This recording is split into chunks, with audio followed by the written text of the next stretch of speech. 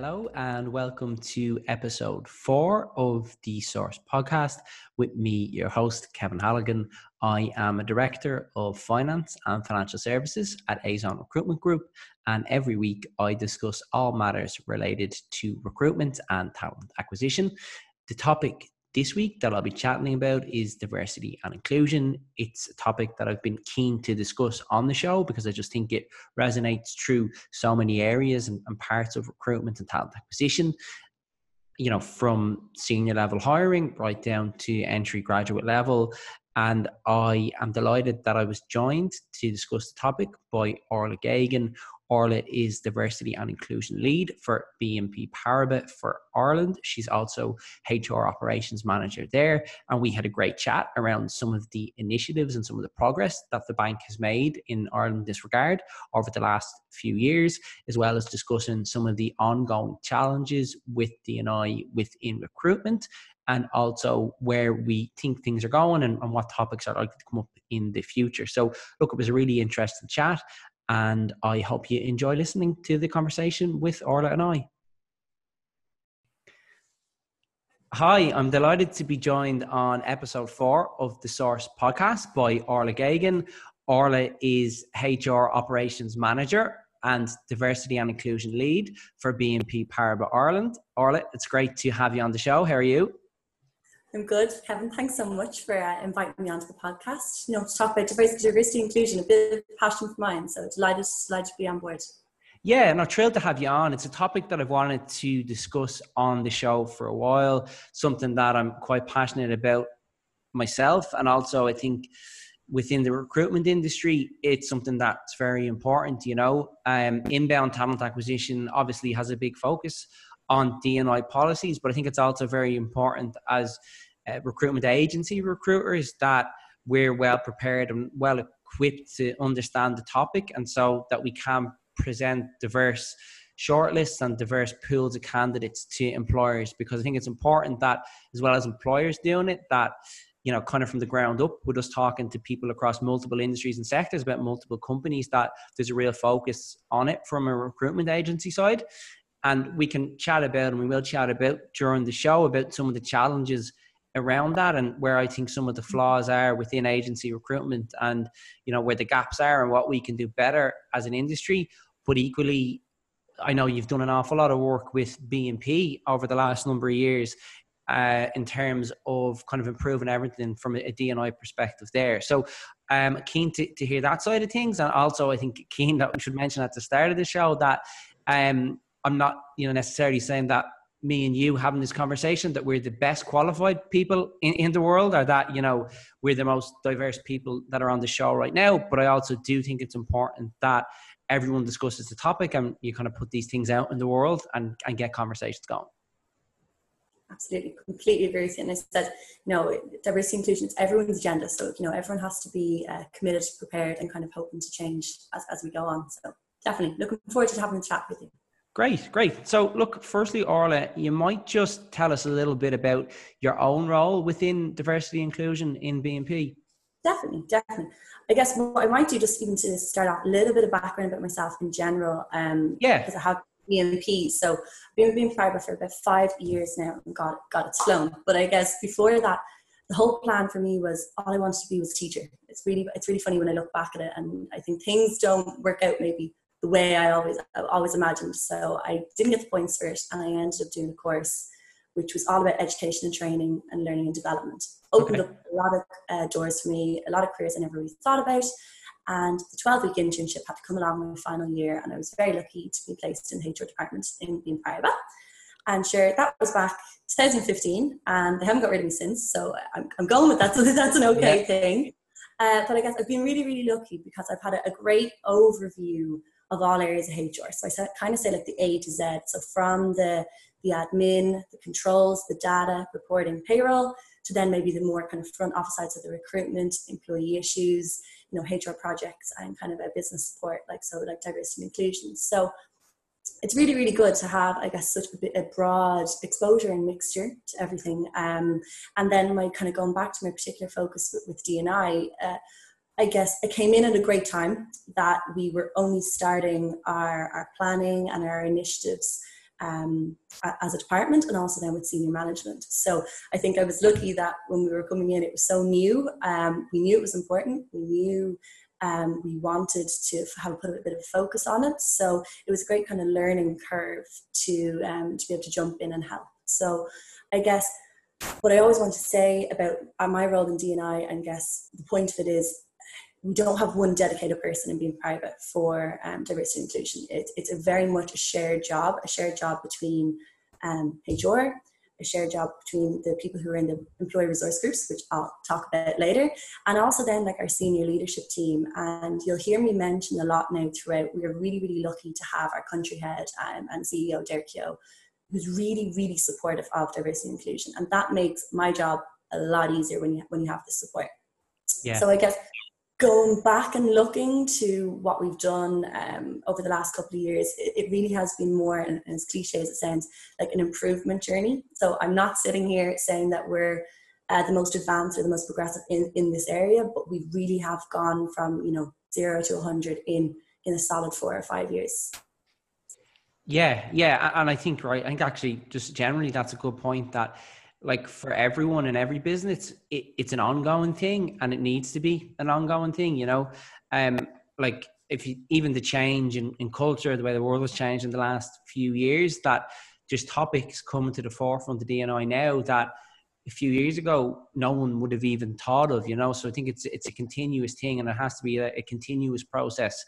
And it's great, as you say, that it's from the top down in your place, because I think it has to work both ways as well. I think senior leadership team in a company have to buy into it and want to address the issues for there to be any kind of real success, And I suppose, how has the journey gone? You said it's been a kind of continuous journey. Yeah.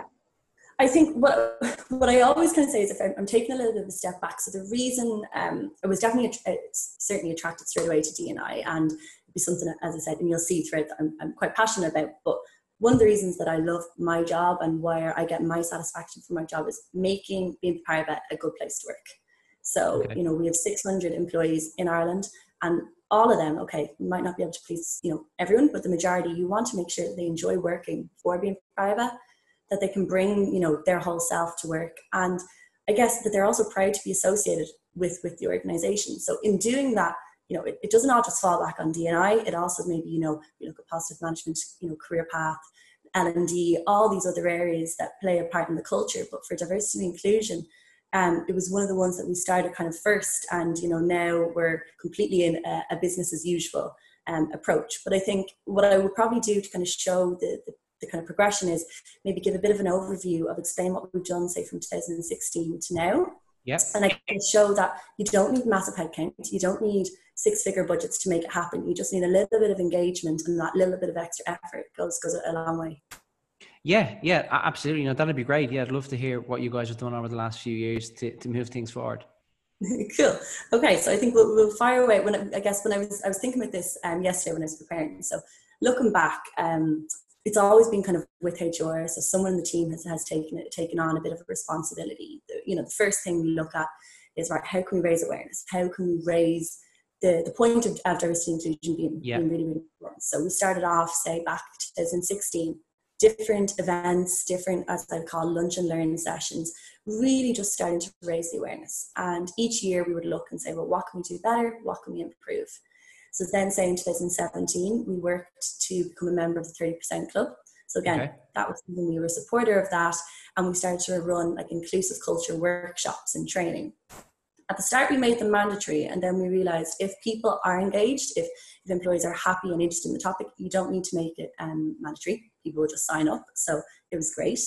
In 2018, then we looked and said, okay, at the moment for BNP Paribas in Ireland, we're in 4 different buildings, 3 in Dublin, 1 in Galway. So it's kind of making sure that everyone is included and we have that inclusive culture. So in 2018, we started to work on a few more different events.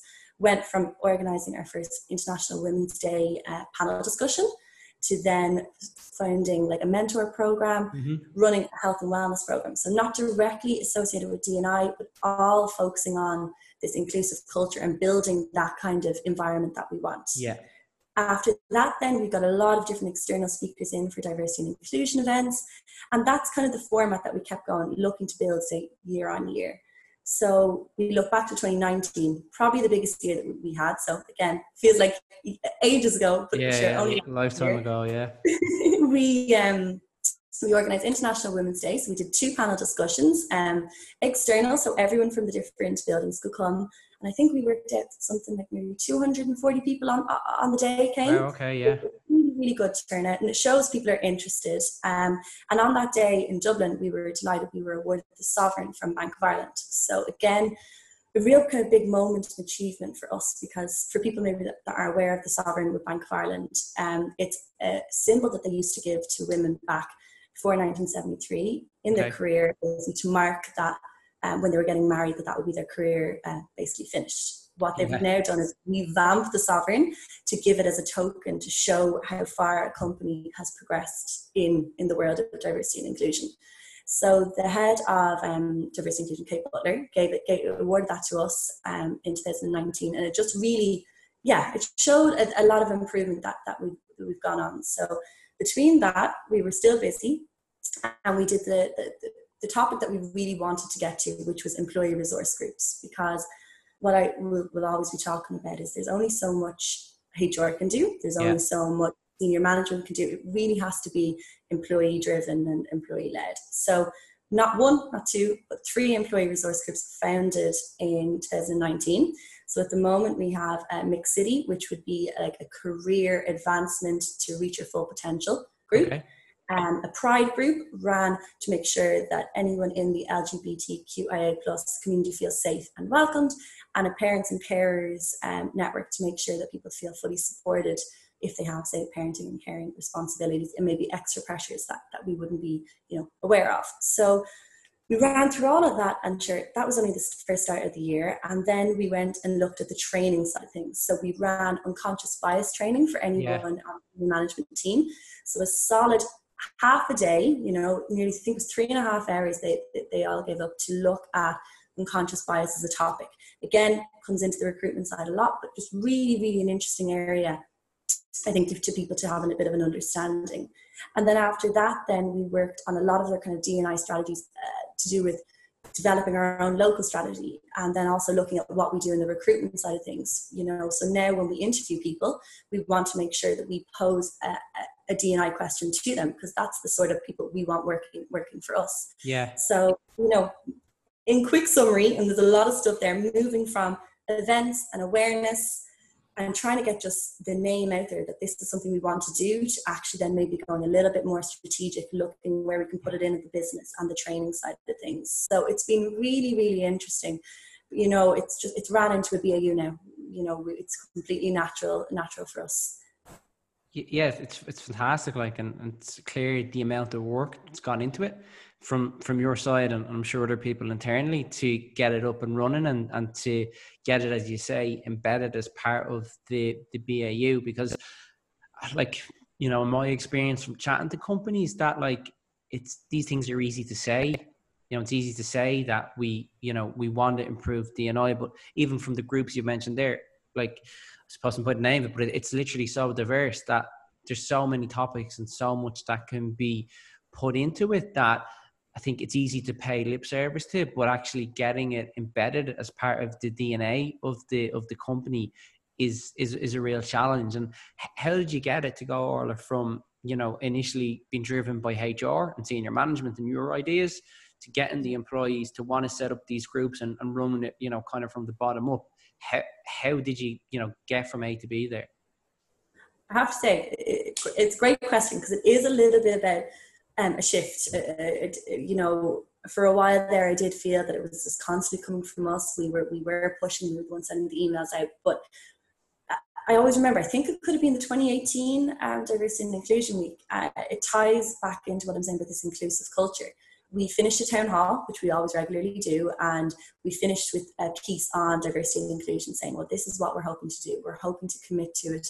We want to make sure that you have a voice, that you can come to us, can approach, say, for example, me. If you have an idea, let's do it. It's not just relying on HR. Yeah. And is that I want people to feel, I guess, safe and welcome, and and the expression I hear, to bring your whole self to work, because that's for us when you get the best out of people. So I remember, after that session, the next kind of day or two, I started getting a few emails, and it was people coming to me saying, "It's great. I actually feel a bit more comfortable. We heard people then think, we have these ideas. Do you think that I could run with it?" And we were like, "Well, yeah, like, please do."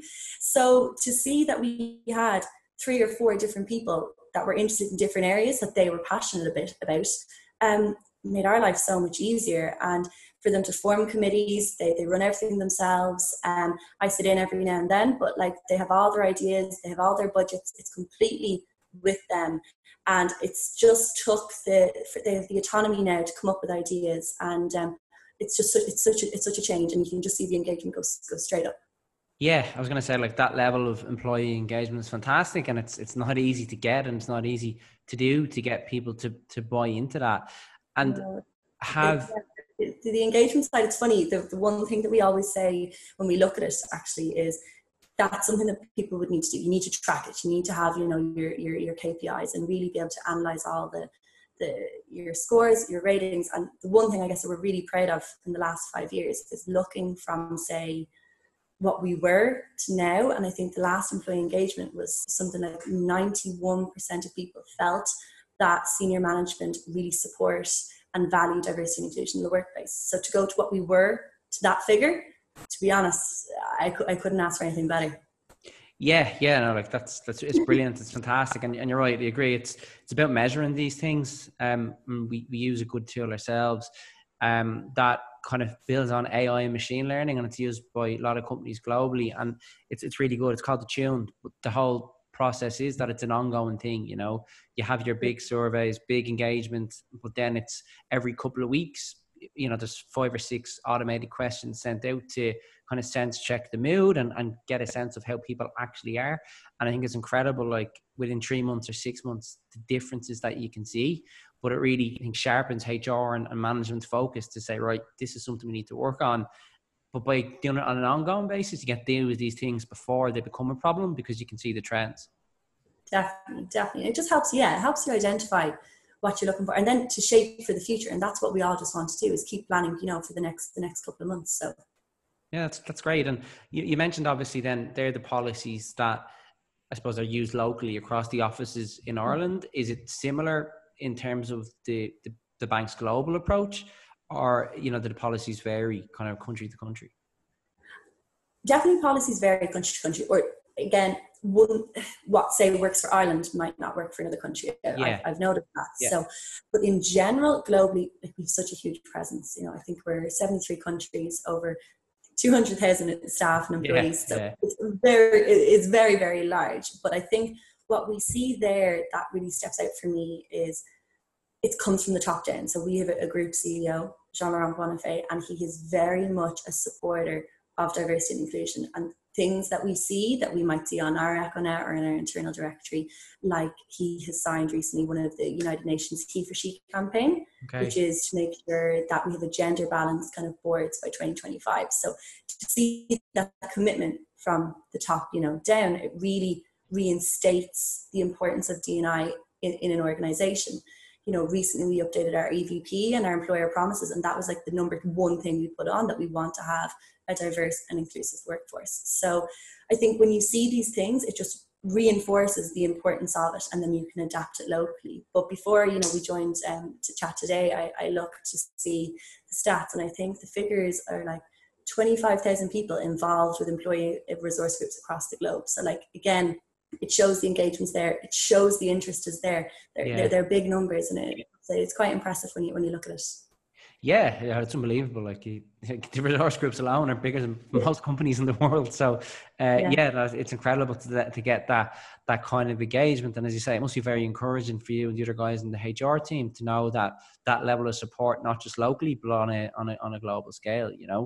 And look, I guess to move on a bit to the topic that I'm particularly interested in is D&I within recruitment, and I suppose what that looks like for you guys within the bank, but also generally, like, and part of the reason why I wanted to have this chat, and we spoke a bit about kind of off air, was it's just some of the kind of issues and the challenges that I see within D&I from a recruitment perspective. And like one big challenge that we see in our end is that, you know, whether conscious or unconscious, you know, as a recruitment agency, your job and goal is to give the clients the short list and type of profile of candidates that they want.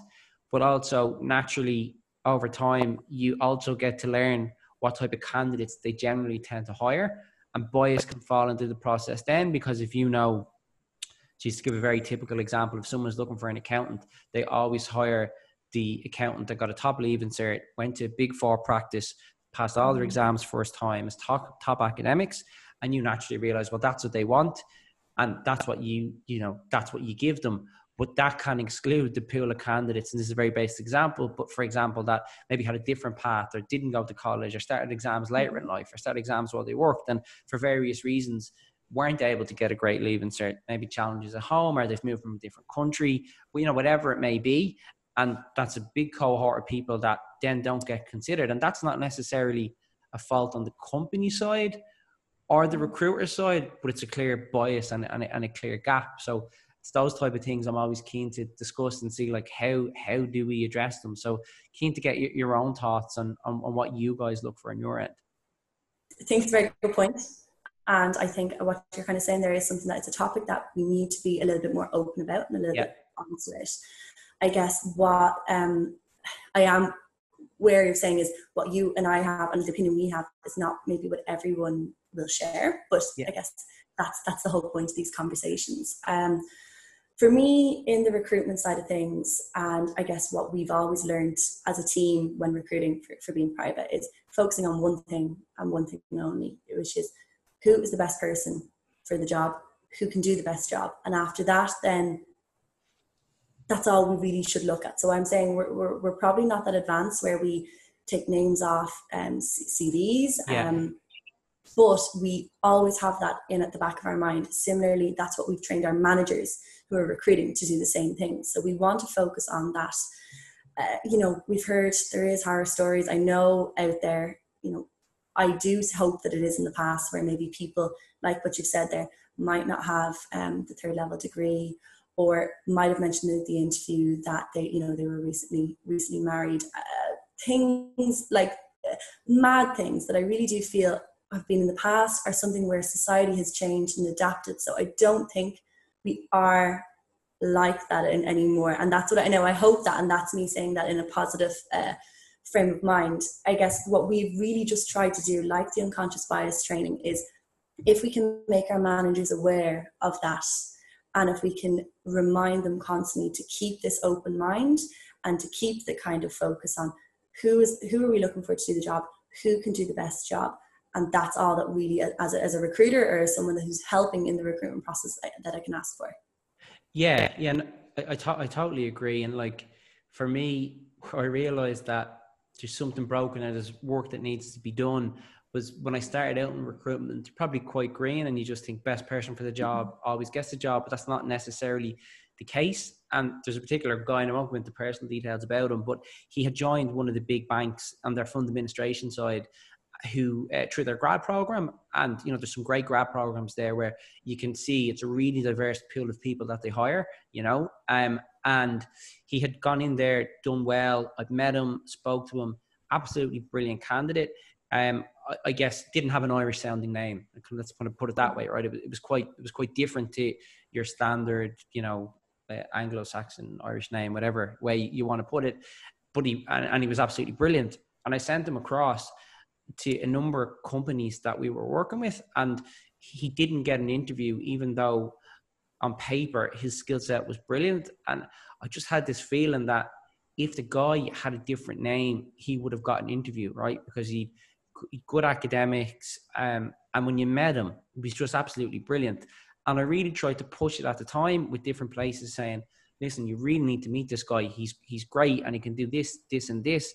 And at the time, you know, didn't really get a lot of interest in chatting to him.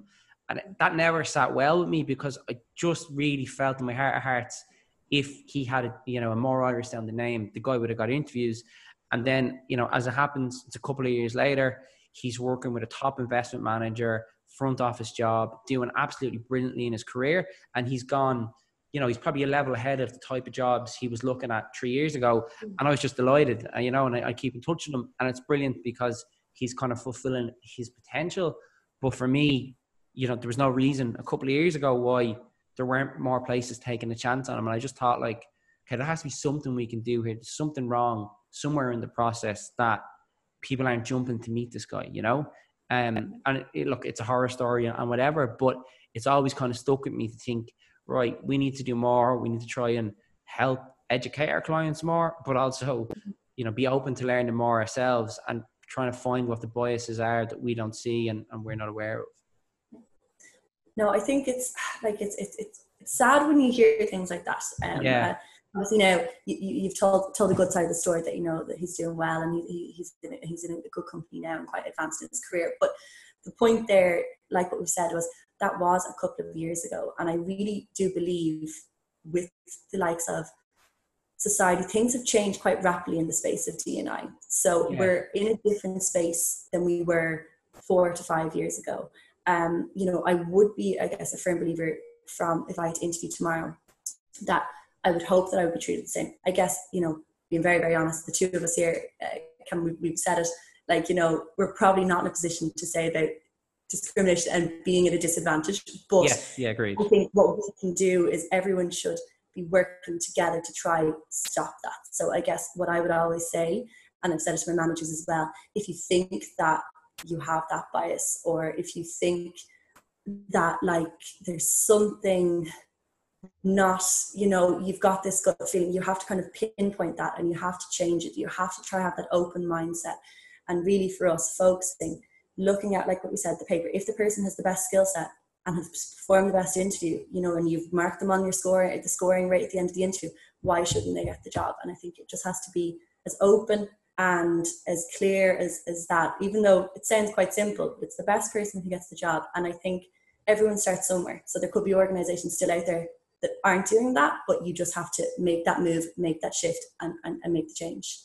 No, I agree totally. Like, we do a number of things here internally in terms of training our own consultants, because at the end of the day, you're talking to hundreds of candidates a week and hundreds of different companies a month. So I think it's really important that we do our best on our side. And, we've got a few different pillars and things we do in terms of training around, unconscious bias, ongoing analysis of the type of shortlists we send, the gender splits of shortlists that we send, and, just trying to use all the information we have as best we can, even down as far as, and it's not possible in post-COVID world, but in normal times, about even training the consultants about where they meet people. Like, for example, it sounds basic, but like, if you're a male consultant, is it a good idea to suggest that you're meeting a female candidate in a pub at 6 o'clock in the evening? Or, is that correct? Like, I know it sounds really basic, but like, there are all things you have to consider. Is the place accessible?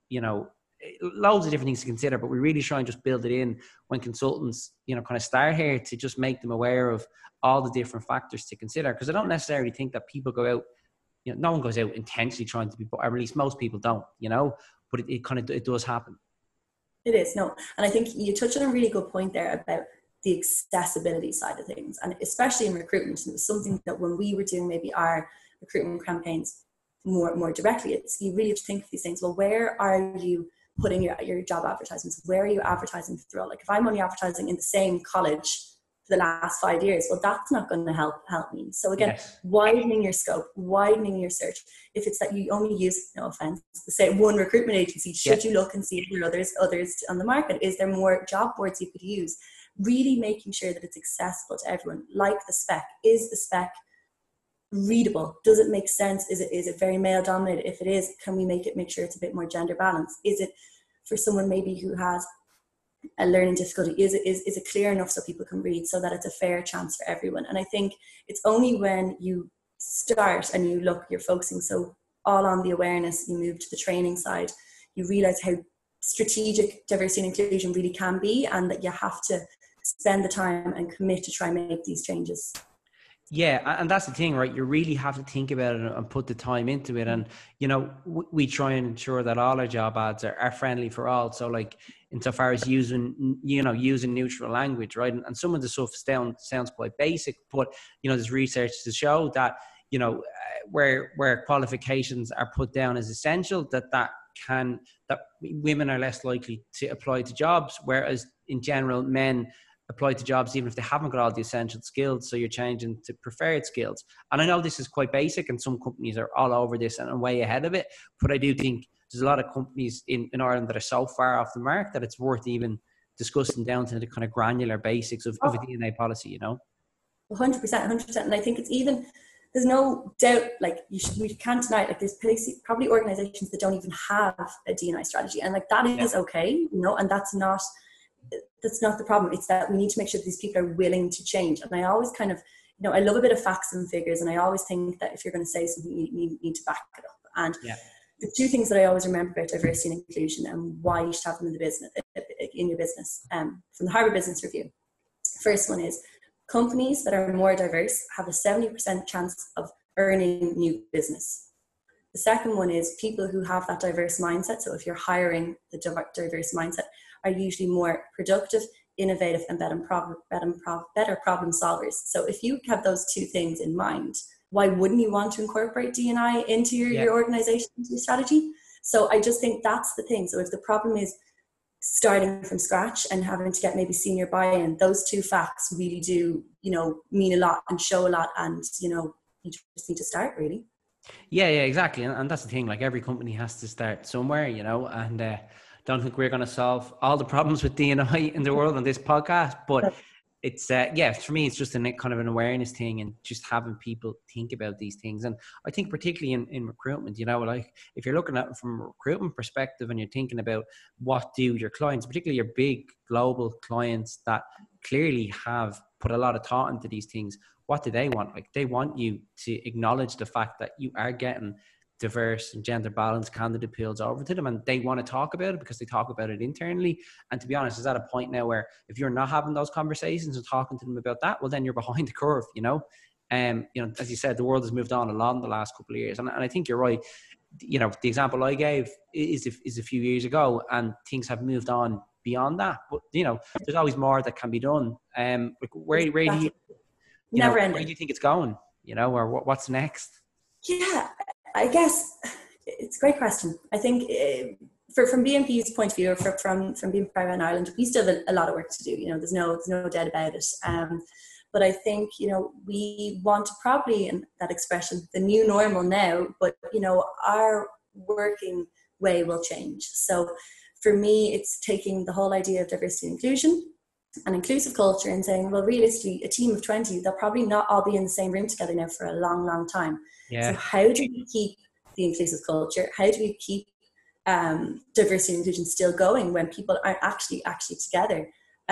So that I think is going to be really, really interesting in the next couple of months to see how that develops. In the next few weeks, sure, we actually have our recent D&I week all virtual now. So I never would have thought that we would be doing something as so online, but it's amazing. So kind of focusing on different areas, again, that we might not have looked at if we weren't working from home. So the likes of hidden disabilities, again, trying to make sure that everyone is included and feeling kind of welcome, and the idea of making sure that even if you're at home, that you're still in touch with people. So I think it's going to be an interesting time, to say the least. Yeah, it is. Yeah, there's that extra dynamic of including people when everything is online and taking into account the different situations that people have, whether in a share house, people are back at home with parents, or they've got kids running around. It's like, how do you bring that all together? And, you know, how do you make everyone feel included and involved? And even how do you get time that suits everyone? Because people's schedules are all over the place at the moment. Some people are later bringing kids in and out, and, you know, some people are less traveling. It's just,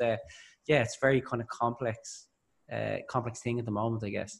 No, definitely. And I think that's it. So I guess we're quite lucky because things that we want to do, you know, and that's the one thing that I want to kind of get across here is your senior management and your senior leadership team is key. So I know whatever we start planning to do and the plans that we have, it will be supported. So I think that's the one thing that we're so lucky to kind of have in BNP Paribas at the moment, because it just makes everything much easier for us.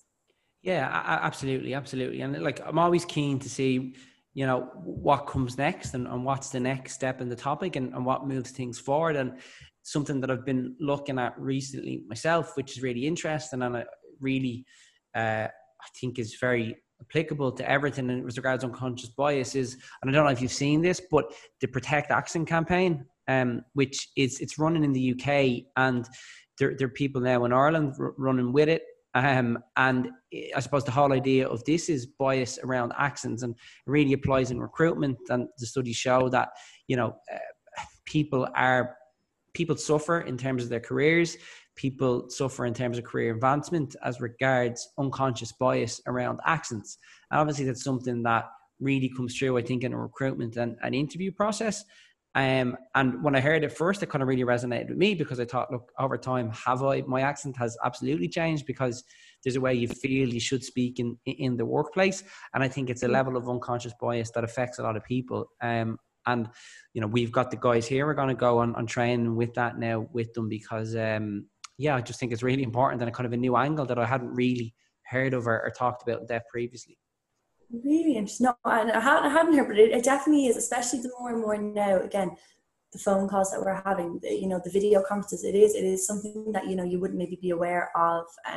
It's very similar. The other area that we think that is probably up and coming is the idea of neurodiversity. And again, ever more when you're working from home. So people have that different way of learning, the different way of understanding, visualizing and adapting. And I think it's something that it will be one to watch and will, you know, develop over the next few months. Yeah. It's fascinating. As I said, like, there's always something new and changes that are happening. And just to, I guess, close out, Orla, and the final kind of topic, you know, to discuss, you know, what does D&I mean to you, or what does it mean even to the bank? You know, what's the message there? Yeah, I think it's a really good point. So for us, and I hope throughout all of this, you've kind of, there's a bit of a theme here that without maybe collaboration from external speakers, and really when we look back, our actual competitors, but have given us the time, the support, the advice and guidance to get diversity inclusion in BNP off the ground. So that's something that I think is so great about D&I. So you may be, you know, might be your competitor in the market, but when it comes to this, there's no competition. Everyone just wants to collaborate and wants to see people succeed. So I think that's really, really key. As I said, similarly for the bank, all we really want is that people enjoy working for BNP Paribas, that they're happy, you know, coming in every day, they're proud to work for the organization. And it's an expression that we've kind of used a lot throughout all the different D&I weeks, and it's something kind of touching back on the inclusive side. But it's a quote by Jesse Jackson, which basically says, when everyone is included, everyone wins. And for me, that's really the, I guess, idea and concept of D&I that I would take in anything I do. So that would be kind of my feeling for D&I. Yeah, that's fantastic. Like, and it's a great quote, and I guess a great mantra to you kind of build your policies around. You know, it's like, it's fantastic. Obviously, the improvements and the strides that have been made over the last few years. And very interested to see how things go from here. As I said, look, we've touched quite like high level on a few topics here, and this conversation won't change the world, but certainly from my side, and I'm sure it's the same for you, for anyone listening that wants to explore the topics further, just reach out, because whether it's recruitment or whether it's someone in HR or whether it's someone in talent acquisition, that you're right. I think it's one of those topics that people are just glad to help and glad to speak about, you know, knowing, I mean, okay, yes, overall, there are financial benefits to having great D&I policies, but I don't think people look at it that way. It's just, you know, how do we move things forward as a society and within the workplace to make, I guess, everyone's, you know, day-to-day more enjoyable, you know? I just want to say thanks a million again, Orlagh, for coming on. I've really enjoyed the conversation. Thanks very much, Kevin. It's been great, and exactly what you said. So if anyone is listening that maybe is starting their D&I journey, please don't be afraid to reach out either by email or by LinkedIn. I would love to help and kind of like give back to everything that we've learned from everyone else. So thanks. It's been a pleasure for a chat today. Yeah, no problem at all. When I put this out, I'll include where people can contact you, and if they want to chat about the topic further. But look, thanks a million. It's been great. Super. Thanks so much. Thanks a lot for listening to episode 4. I really enjoyed the chat with Orlagh, as we were both at pains to discuss during the recording of the podcast. Neither of us are necessarily experts in the area, or at least we don't claim to have all the answers, but also just think it's a really important topic just to put out there in the open and just to have those kind of open and honest conversations. And it's definitely a topic that I'll be exploring further on the podcast. Again, some really interesting ones actually coming up over the next couple of weeks, including having Sophie Rowan on, the HR thought leader. I also have a great conversation lined up regarding modeling and analytics within recruitment. So once again, thanks for listening. I hope you enjoyed the podcast, and I look forward to speaking to everyone again next week. Thank you.